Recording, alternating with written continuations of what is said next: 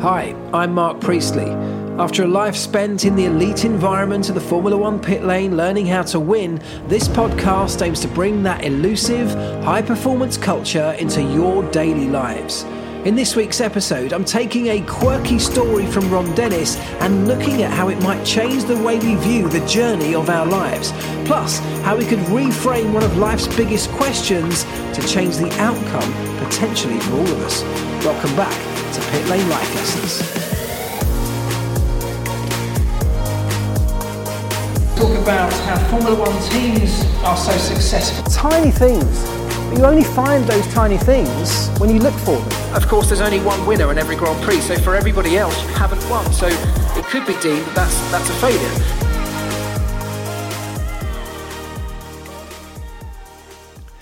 Hello everybody, welcome back to a brand new episode of the Pit Lane Life Lessons podcast. As ever, thank you so much for listening right now, but also thank you to all those people who took the time to send me a message, to follow or subscribe to the podcast, or to leave me a review in the podcast stores. It means the world to me, and as a token of my appreciation, I've decided to start today's episode by reading one of those out. So Aaron Harper 41 very kindly left me a review in the Apple Podcast Store together with a 5-star rating. Thank you for that. But I thought I'd read it out to you as a little reminder of why I do this podcast, because that's exactly what it was to me.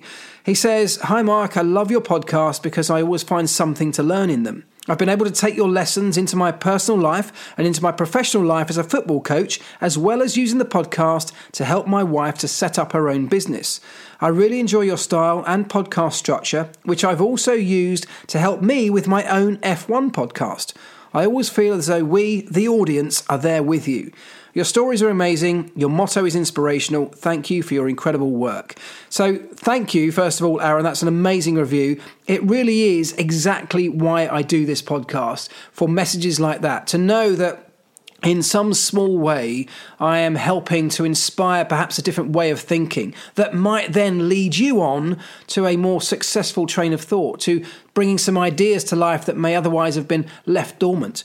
It's that kind of inspiration that just kickstarts a new thought process is the very reason I started this podcast. And that's my message here. None of these things that any of you go on to achieve are because of this podcast. They're because of you.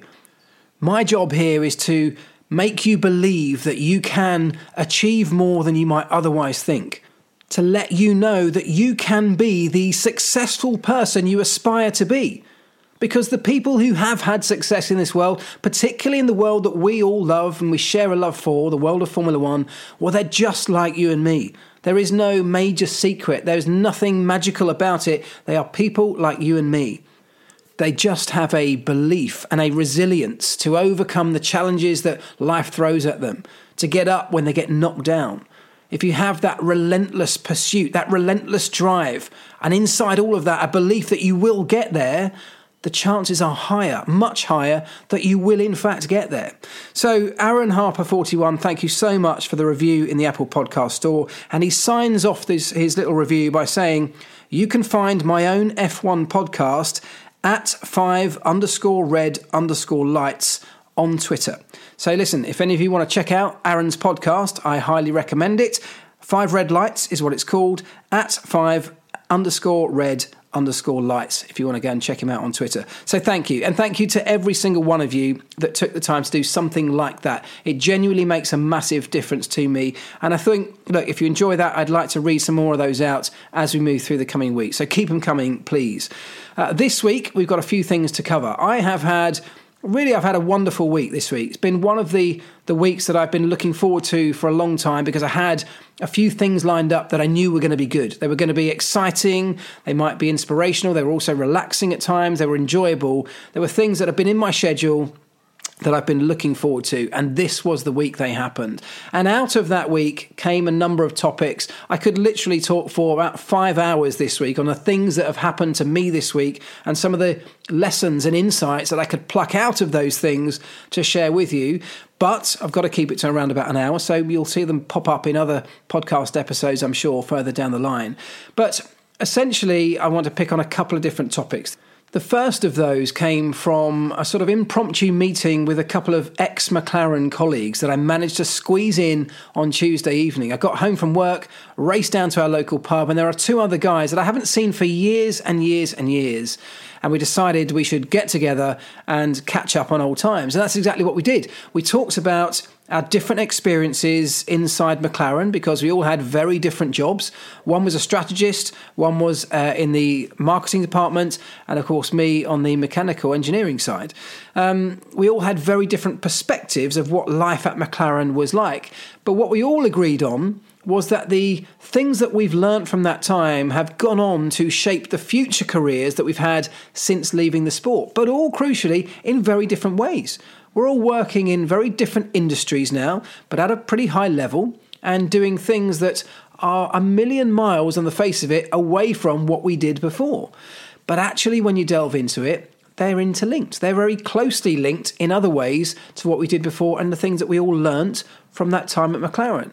And the thing we agreed that has set us all on these different paths but connects us all is our inherent attention to detail that we all have. That all came essentially from Ron Dennis in the beginning and Ron's methods, Ron's way of thinking around the way he built McLaren. Attention to detail was at the very, very heart of it.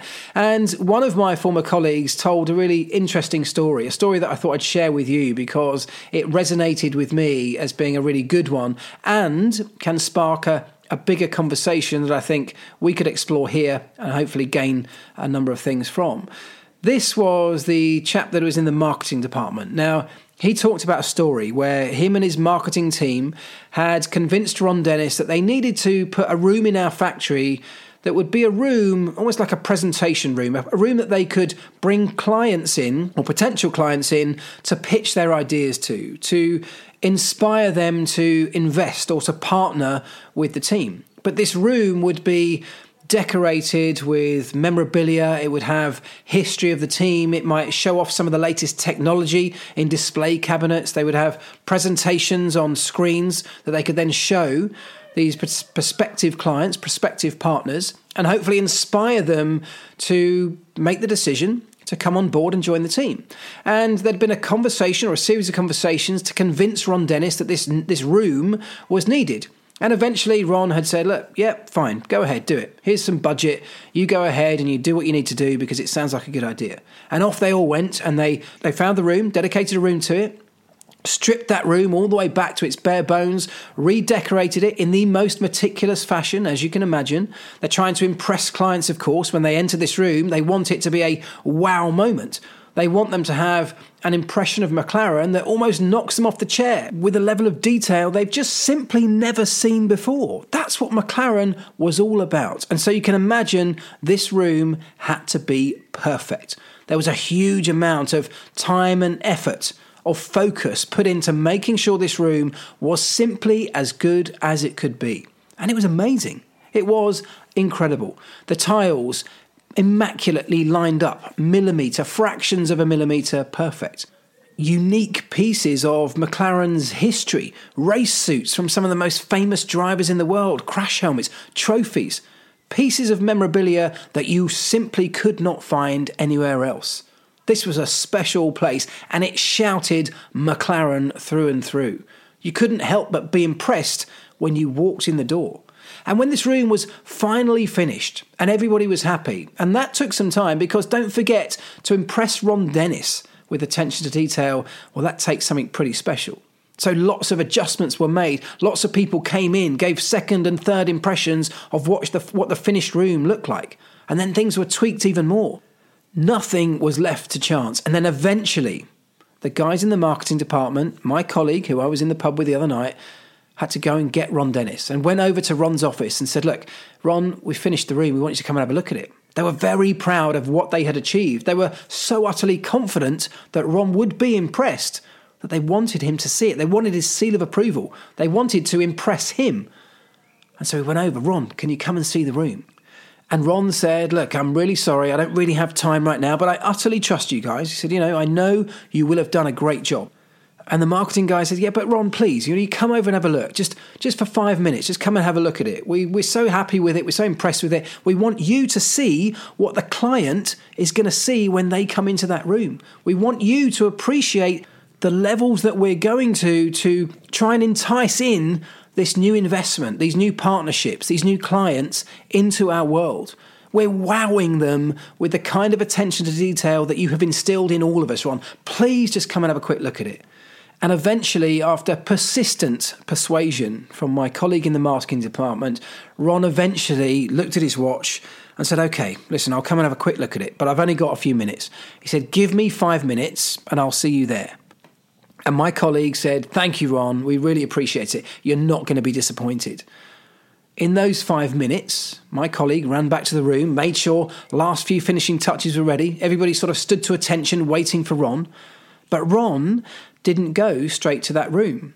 Ron went from his office downstairs, outside into the car park, and came in through the main doors of the factory, walked his way through the entrance hall, had a look around, along the corridor, came up through the lift, into the floor where this room was, walked along the corridor to that room, where he was met by a welcoming committee from the marketing department. Big grins on their faces, chests puffed out, really proud of the room they were all now stood in together. And they said, Ron, what do you think? And Ron paused for a moment and he said, when you come into the factory, downstairs through the main doors, and they were like, yeah, but Ron, what about the room? He said, well, when you come in through those doors, he said, on the right-hand side, there's a little display cabinet, isn't there, with some McLaren bits, some technology on display. And they were like, yeah, okay. He said, well, that cabinet, that's got dust on the shelves. And they were like, okay, Ron, well, we can get that sorted out. What do you think of the room, though? What do you think of this? Look at what we're in. He said, when you walk along the corridor, here, just this last 100 metres, you walk along the corridor towards this room.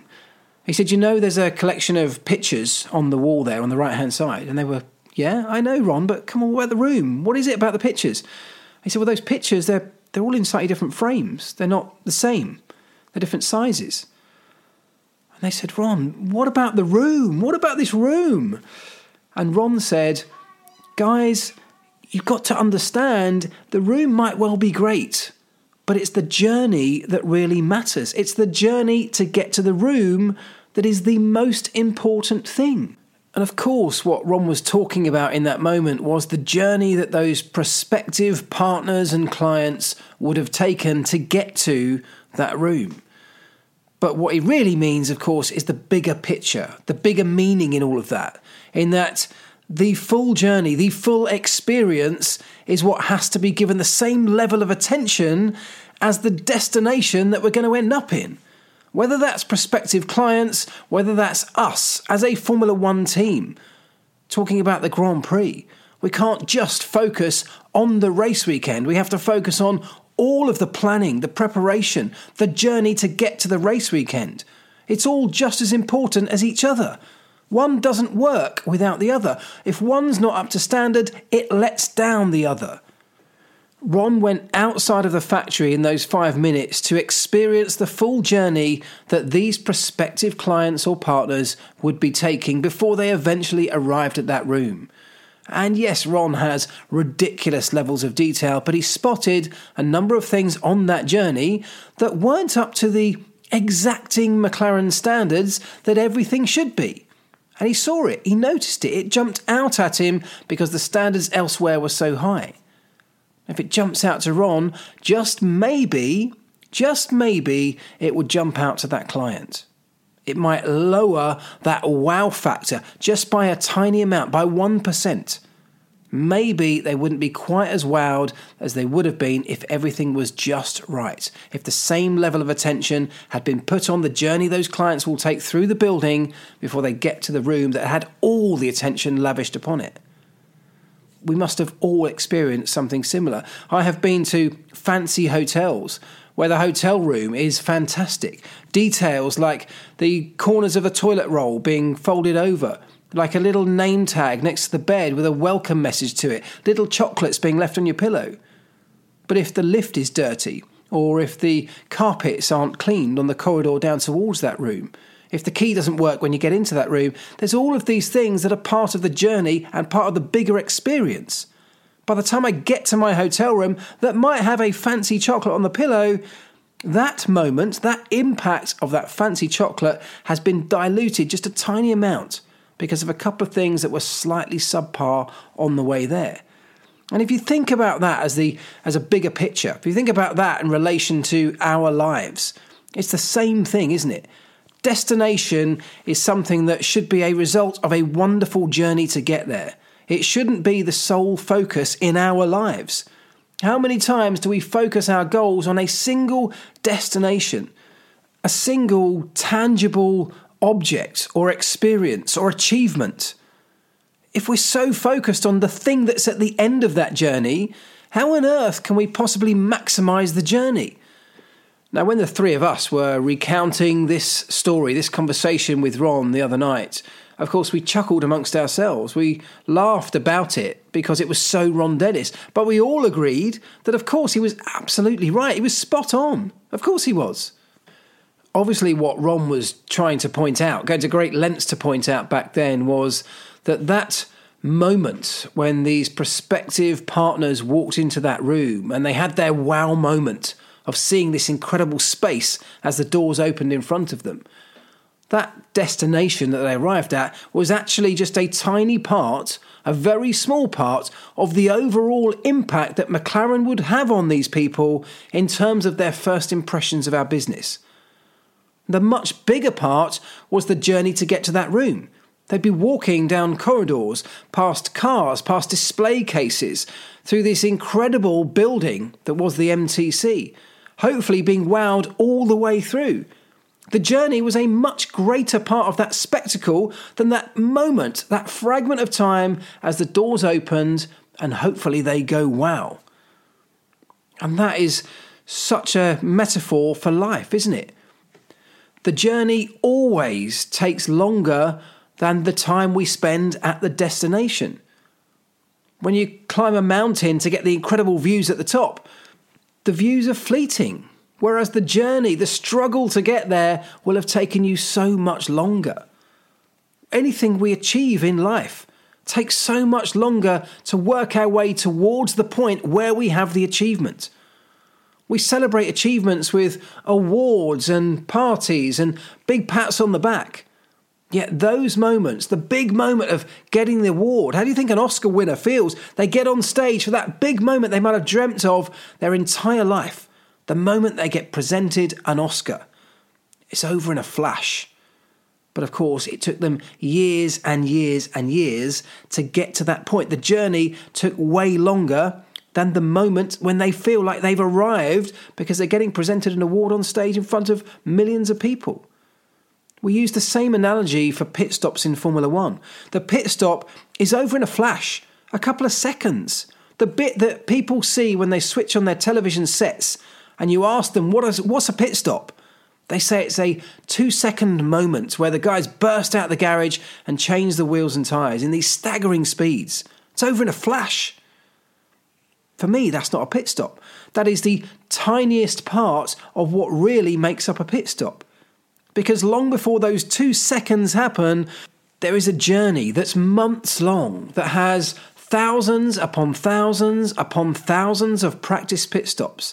There is research and development going into designing and manufacturing equipment, process optimization, physical training. So much has gone into those pit stops to make sure that 2 seconds you see when you turn on your television set on a Sunday afternoon is as good as it can be. And my point in all of this, and Ron's point, is that if we don't lavish the attention on the journey and only focus on the destination, it will never, ever be as good as it could and should have been. Now, I'm sure that loads of you will be able to relate to this kind of thing.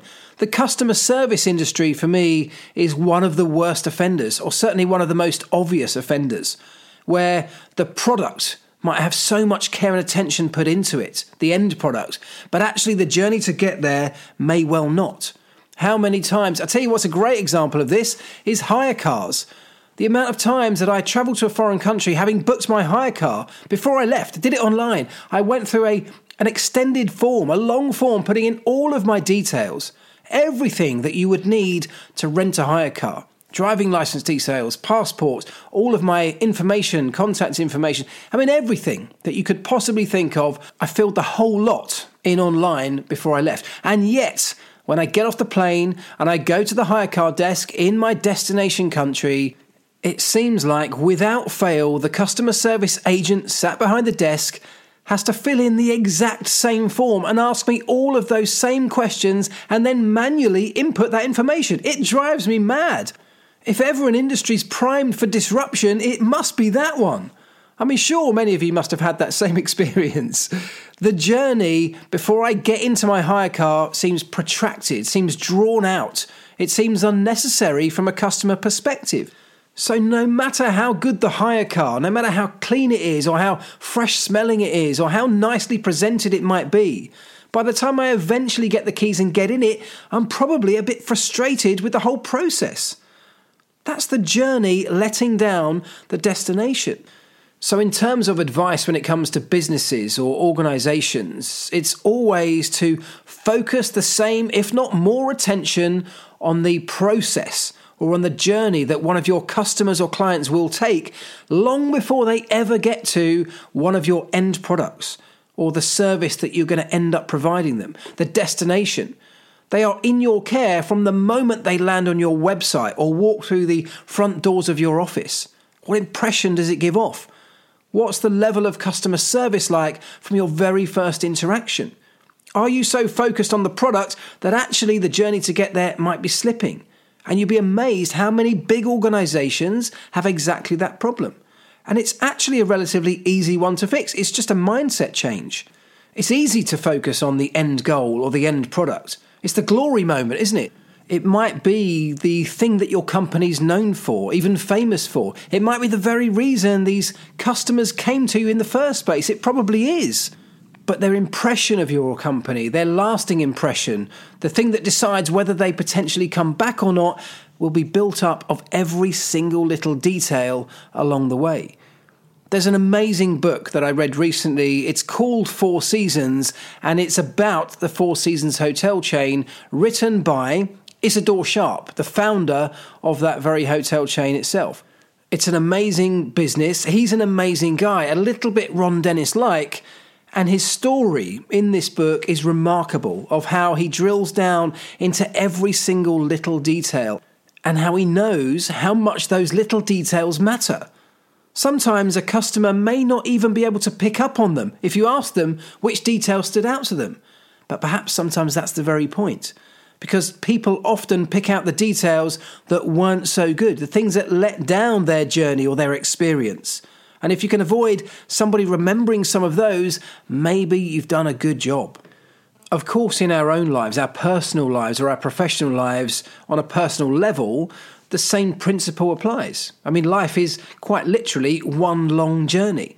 And whatever we think our destination or our various destinations along the way are, goals that we've set ourselves, if you're young, setting out on a career or hoping to achieve your dream job, if that dream job is your destination, the journey to get there is something that needs massive amounts of care and attention, of focus, of attention to detail.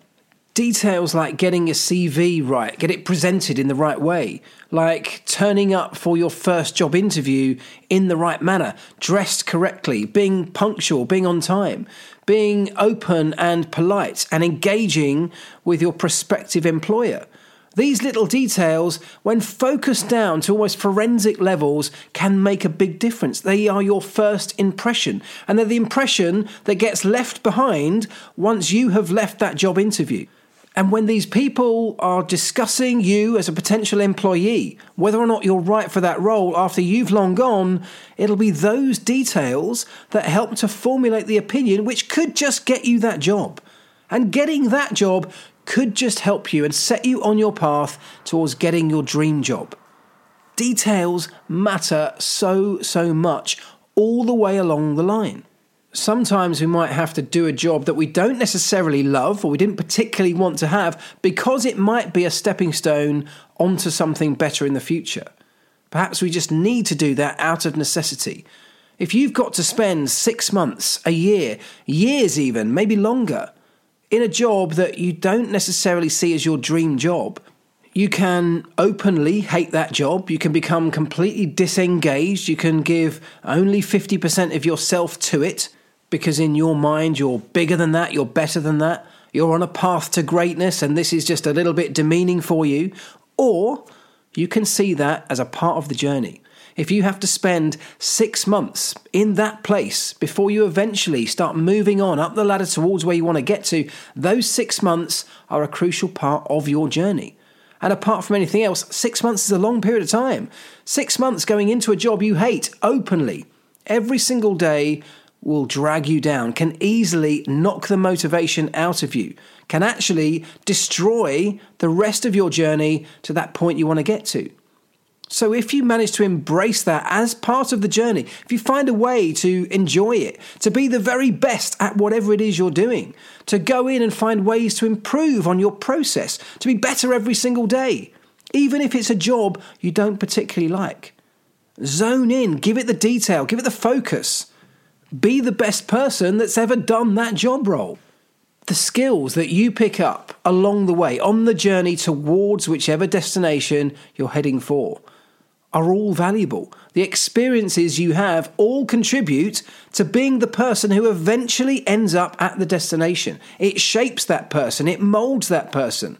It contributes to that person being the very best they can be at that point, some way further down the line.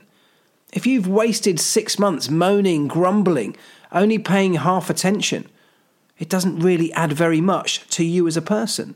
It probably drags you down. It probably even drags the people around you down. Who have you met along the way on that journey that might remember how you were at that time? Perhaps you'll meet them again in the future. What kind of impression will they be left with of you? It's easy to look at the people in a role like that you don't like, that you never wanted, and say, well, I'm never going to see these people again. But just what if there's another person on a similar journey to you also making a brief stopover in a job they didn't particularly want? But 3 years, 5 years down the line, maybe you'll cross paths again. What kind of impression did you leave, did you make on that person who could end up being in an influential position in the industry that you eventually want to get into? Who knows? It might seem like a long shot, but you never know who you're going to meet, when you're going to meet them, and when you might meet them again. Leaving the right impression is so valuable, and that only comes from attention to detail in every single thing that you do. I was telling one of my colleagues when we met the other night about one of my jobs that I had way back when I was a kid, long before the days of Formula One, and it was one of the worst jobs I think I've ever had. But I somehow found a way to try and embrace it and take something from it because it was part of the journey. Of course, I wasn't seeing it like that back then, but when I look back, that's probably what I did. This job was turning up to appointments that had been made for me at either companies or at people's houses, and then bringing one of the world's most expensive vacuum cleaners for me to then make a pitch to try and sell. £1,750 was the cost of this vacuum cleaner. Crazy. I mean, we're talking about 20 years ago here as well. But whilst I didn't enjoy the job very much at all, whilst I hated standing up in front of people, having to pitch and rattle off this whole spiel that had been prepared for me about this vacuum cleaner that, quite frankly, I had very little love for anyway, it also gave me some of the skills that today I absolutely rely upon. Skills that I had no idea I was gaining back then or how I might possibly use them in the future. But today I stand up, sometimes in front of thousands of people at huge corporate events, talking about my life in Formula One and things like this, the things that we can learn from it. They can be terrifying, but I've found a way to enjoy those now. I've found a way to cope with the pressure of thousands of eyes looking at me. One of the things I found much, much harder than standing on a stage in front of 5,000 people is standing in a boardroom in front of 5 people, the executive committee from some company, where you've got 5 pairs of eyes staring at you from the other side of a table when you speak. That can be even more daunting than 5,000 people in a great big arena or auditorium. But what occurred to me whilst we were chatting the other night about these kind of things was that those experiences I had as a 15 or 16-year-old kid, turning up at people's houses unannounced, people I didn't know, staring at me across a room while I rattled off this long spiel, was that I was building self-confidence. I was learning to engage with an audience. And whilst in the beginning I hated it, I was terrified, I was shaking like a leaf, eventually, during that period of my life, I began to embrace it. I began to realise that, look, this is my job. This is what I'm doing at the moment. So I can either go there and I can be terrified. I can just get through it as quickly as possible and get out. But first of all, I'm not going to sell any vacuum cleaners that way, or very unlikely. But secondly, if this is my life right now, I might as well find a way to be good at it, which was the way I try to approach most things. And so I started to hone my skills. I started to take advice from people. I began to make eye contact deliberately with these people, whereas before I might have been glancing around the room nervously. I forced myself to engage. And then, of course, my talk became more engaging. And these were all skills that began to build up and become part of me. Today, of course, I use those things. Today, I am a speaker for a living. I like to think quite a good one. And it's those skills, at least in part, way earlier down my journey, that have contributed to me being successful in the field that I am today. The journey matters. All of the things that happened on the journey mattered. Good and bad, we learn from them all. We take something from them all. And we have to embrace that journey. There is no point skipping through it. It's wasting valuable time. It's wasting some of your preparation for the moment when you finally arrive at that destination, when you might need those skills, when you might need to draw back on that experience. As Ron Dennis said all those years ago, it's all about the journey. The journey matters. We often live in a world today where the journey is the bit that many people want to skip over. We want instant gratification. We want to leap ahead to get to the destination without having the journey in the middle. People don't realise how important, how crucial, how valuable the journey actually is. We celebrate today overnight successes. In fact, we create overnight successes. Saturday night television is populated with talent contests where we take typically kids, we put them onto a stage in front of millions of people, and then we judge them at their talent. We judge them, we let them sing, we let them perform, and we judge them in a snap moment. And from that snap judgment, somebody decides whether or not they should be catapulted straight to the destination of being a pop star or a performer.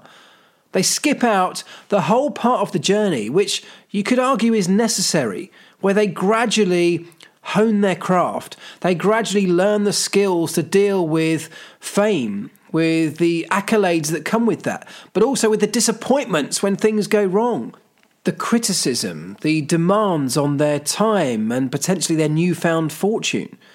They essentially arrive at the destination ill-prepared, ill-equipped to deal with it, and that industry is littered with disastrous stories around that because of that. Sometimes we only celebrate the moment that we reach the destination, whereas actually, in my opinion, we should be celebrating the achievements along the way, the journey. We should be celebrating the milestones. I've talked about this many times before. Every moment along our journey contributes either directly or indirectly to the big success that we might eventually get in the end. How many times do we publicly celebrate when a young entrepreneur finally sells their company for big money, hundreds of millions of dollars? They've become an overnight success. They're now wealthy beyond their wildest dreams. They're an overnight success. They're not an overnight success, though, are they? Because as the saying goes, it can take 10 years to become an overnight success. It's all of the work that went in long before the moment you sold the company, before you reached your destination and became rich. It was everything that came before that that made you the success in the end. I had another conversation with a very good friend of mine, and you know who you are because I know he'll be listening to this. I had a good couple of days away and we got into some good deep chats, and he was having some issues with work. He's an entrepreneur who built a company from scratch over many years to a point where it became valuable, and he managed to sell the company in the last couple of years. Very successful story. Off the back of that sale, he has now launched a brand new company. So he's a serial entrepreneur. That company is a fledgling company, a startup in its early phase. And like most startups do, he's going through various challenges. He's got some tough hurdles to overcome. And we were having a conversation around this where he was starting to doubt himself just a little bit. Perhaps worry about the future, about what the future might hold. Could this new business be as successful as the last one? Or might it fail? And if it fails, goodness me, well, he's the CEO. It's on him. He's committed a substantial amount of money and time in making this work. He's gone all in on it because he fully believes in the idea. One of the things that's different this time around is that he's got people in his personal life relying on him. He's got a partner, he's got children. He has to support that family with this business. And his concerns were that if it falls apart, what on earth would he do? The conversation that we had around this centered around the journey that he'd been on to get to this point where he is today. A journey that not many people could argue wasn't a successful one. Just look at his past business. A journey that has thrown so many challenges his way, and yet he overcame them. A journey that has developed so many skills that he didn't have when he first began that journey all those years ago. That journey has helped to build a can-do attitude. It's helped to build resilience, determination. All the things that made the past business a success were a result of the journey that came before. And so even though he might be starting a new business, it feels like a new journey. It's a new stage of that journey, but actually it's the very same journey that he started all those years ago. It's exactly the same journey. We're all on the same journey we started way, way back in time. We're just in different phases of it. And so the skill sets, the mindset that he developed to make the first company a success are still there. They're all still part of him. They're all still part of what I'm sure will make the next business a success too. And even if it doesn't, even if this next business falls apart, if the cash flow problems they're suffering with end up sinking the ship, whilst it'll be heartbreaking, it'll be devastating for him and his colleagues involved, it won't be the very end of the journey. It won't be the place where it all comes to a grinding halt. Because everything that happened on that journey, all the components that have made him a success in his life so far, will continue to make him a success. Those elements that make a great entrepreneur will still be there. It may be that he'll have another idea, and he'll develop that idea to the point where he's 100% convinced, has 100% belief in that idea, and then he'll commit to the same level that he's committed on his previous two projects. And he'll go again. And even if he doesn't go down that path, the components that make him up, that have made him a successful human being in business and in life, will still be there to make him a success long after the current project comes to an end. And so, like Ron Dennis says, it's the journey that really matters. It's the journey where all the learning happens. It's where the experience is built. And when we look back on the journey in moments of adversity today, it's that journey that can provide us with moments of evidence that we can now draw upon to back ourselves when we come up against a big challenge. The journey lasts so much longer than the moment when we arrive at the destination. So if we go through our lives doing things we don't enjoy for reasons that we don't believe in, suffering, not committing, not maximising the learning potential from that journey, we'll eventually reach our destination. And you know what? It might be amazing, but it'll be over in a flash. And you will look back on that long journey of life and wonder whether you really got the most out of it.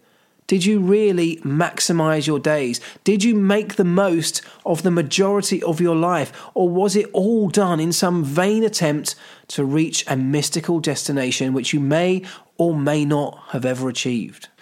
Right, now, speaking of life's journey, I went to see somebody this week, a very special person to me who's at a much earlier phase in their journey. It's my daughter. My daughter is currently in Spain, in Madrid, studying Spanish. She's on the third year of a 4-year degree, and I haven't seen her since Christmas. I had the opportunity this week, because I was speaking at an event in Barcelona, to fly down to Madrid for an evening and take her out for dinner and go for some drinks and generally catch up. And it was amazing.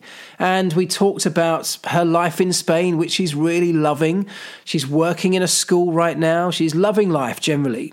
We talked about her coming back. She's coming back to Manchester next year to finish off the last year of her degree. And then she says, I might want to come back to Madrid. I love it here.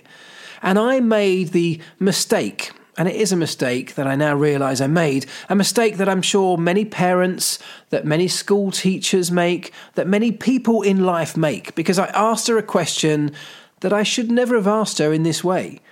I said to her, what do you think you want to be when you've finished your university course?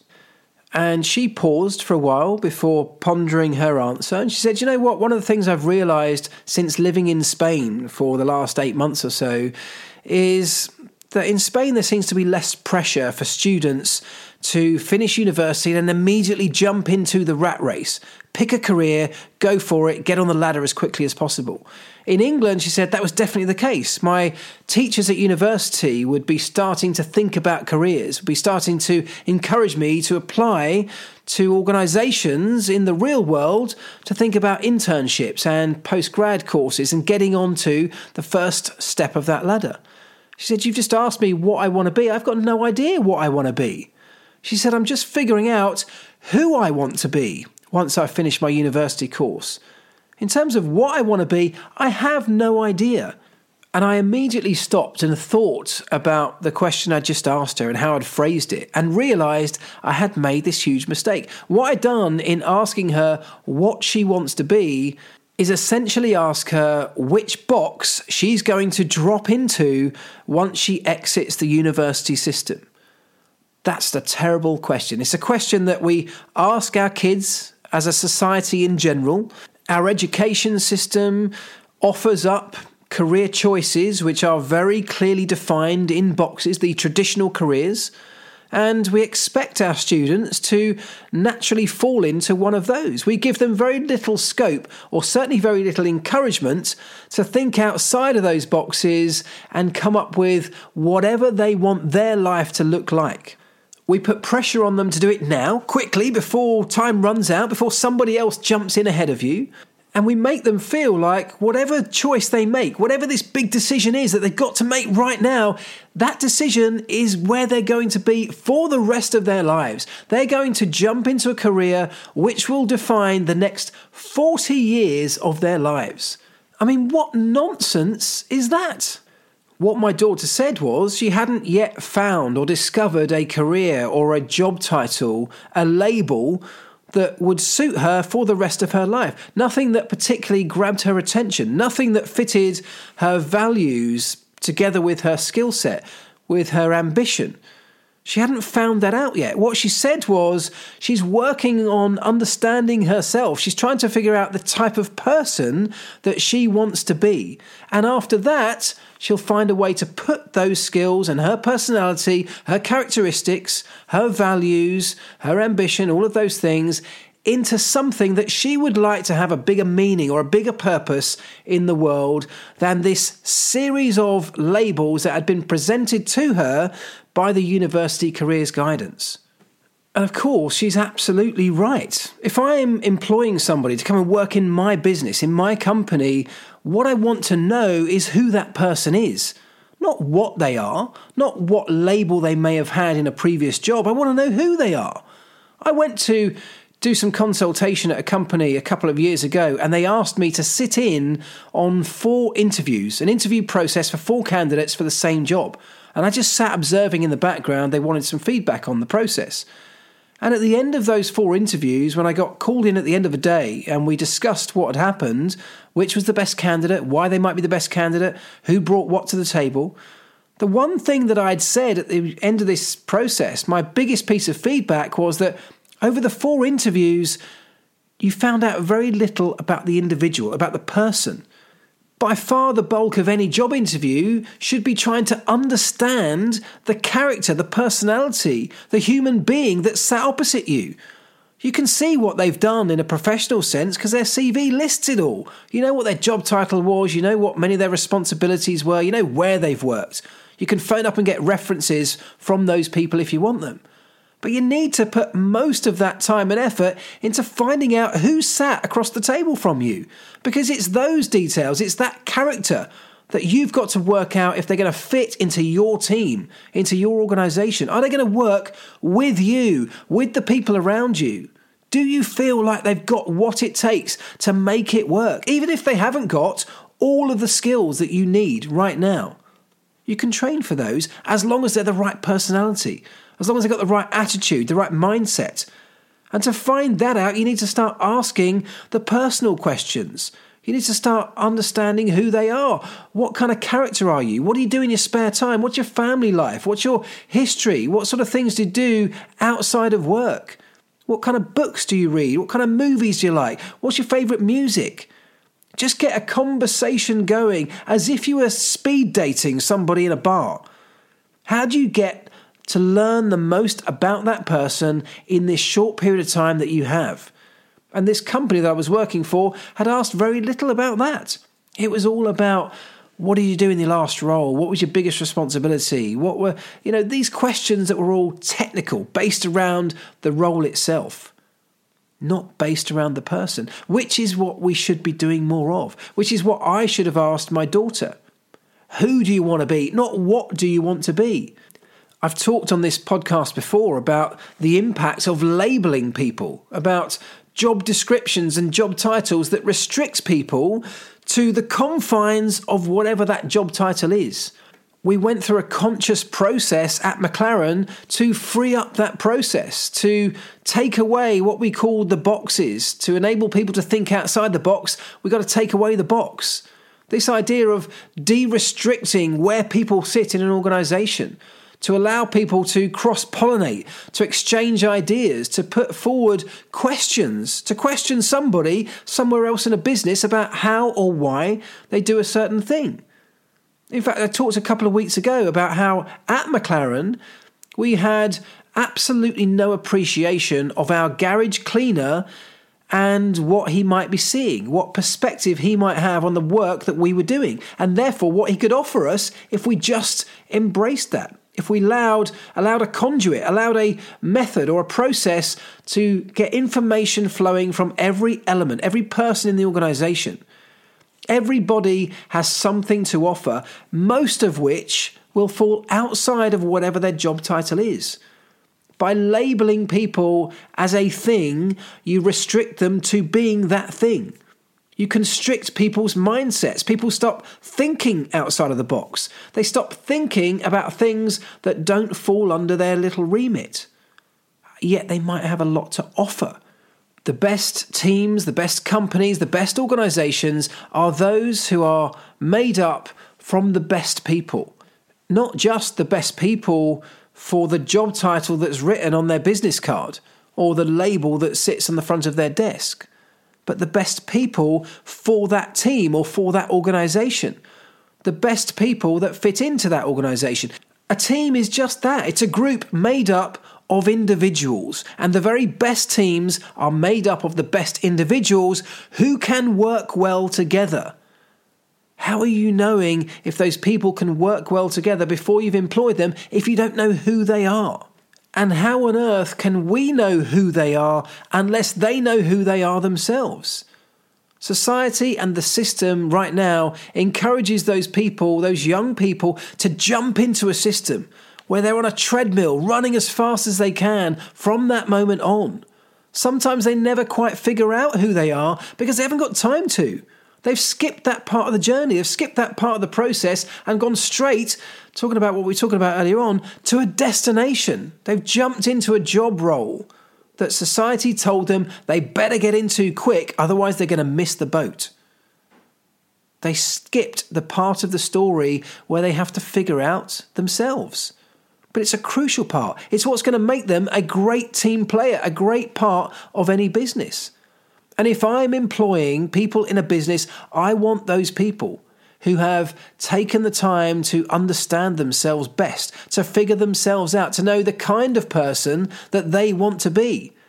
I believe that we as a society need to help them do that more by taking away some of those pressures, by opening up their minds to greater possibilities than the very restrictive list of jobs that we present to them as available choices. My job was never on that list. When I had my careers guidance at school, no one ever told me I could be a Formula One mechanic. Luckily for me, I saw it. I lived near Brands Hatch when I was growing up. I could see motor racing happening. I saw that Formula One was a thing. And there were people doing those jobs. It was populated with human beings. The people that burst out the garage to do the pit stops that I became utterly fascinated with were human beings. Somebody has to do that job. These guys were doing it. So if they're doing it, well, maybe I can do it as well. I was lucky that I saw that happening in front of me. Many people don't. Many people don't see beyond what opportunities we present to them from the careers guidance at school or at university, and I'm sure many people as parents do the same thing. We can open up our children's minds by freeing up some of the restrictions that they might feel under from society or from the education system.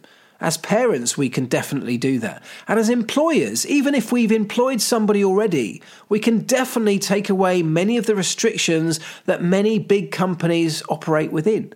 You'd be amazed how many successful companies could be so much more successful if they realise that the people in their business are the most valuable resource they have. By allowing the free flowing of information in all directions around all the levels of that company, allowing ideas to come from anywhere, giving people the freedom, making sure they know they have the freedom to suggest something, to question something, to ask something, to take some time to learn something. Formula One has become better at this in recent years, but still has quite a long way to go, in my opinion. I get a lot of messages from people asking for advice on how to get into Formula One, how to sort of follow a similar career path to the one that I had. And look, I've done lots of responses. I've done videos on it. I have written to people. I have called people up. I've sent them voice notes. I've given lots of advice, the best that I think I can in that space. The biggest piece of advice that I often give to people, if you're just out of the blue cold calling a Formula One team, is to find a way to stand out, is to make your application or your letter or your email different to the rest. Show a bit of personality. Because if you have personality, if you know what your personality is, if you know the kind of person you are, and can show that in a positive way through something you could write or something you could do to grab the attention of that Formula One team, it might just get you over that first step. It might get you over the first hurdle. If everybody else is simply writing to them saying, I've got these qualifications, I've done this job for the past 2 years, I've got this level of experience, that's all great. There are thousands of people with qualifications and experience. There's no one else like you. So what is it about you that makes you different, that makes you stand out? How have you overcome adversity? How have you helped somebody in the past? What have you totally messed up yet learned from and bounced back? Those kind of things would grab my attention. They'd give me an insight into you and your character. Things that probably most other CV covering letters simply wouldn't do. I want to know where you went on your last holiday, but more importantly, why you chose to go there. What did you do when you were there? What's the most recent big purchase you made and why? Why was that important to you? Those are the kind of details that you would have come out of a conversation if you were in a room, if you were in a bar with somebody, if you were just chatting over a pint. Those are the kind of details that you'd begin to learn about the other person. And those are the kind of insights that I want to learn about a potential person that I might be thinking of employing in my business.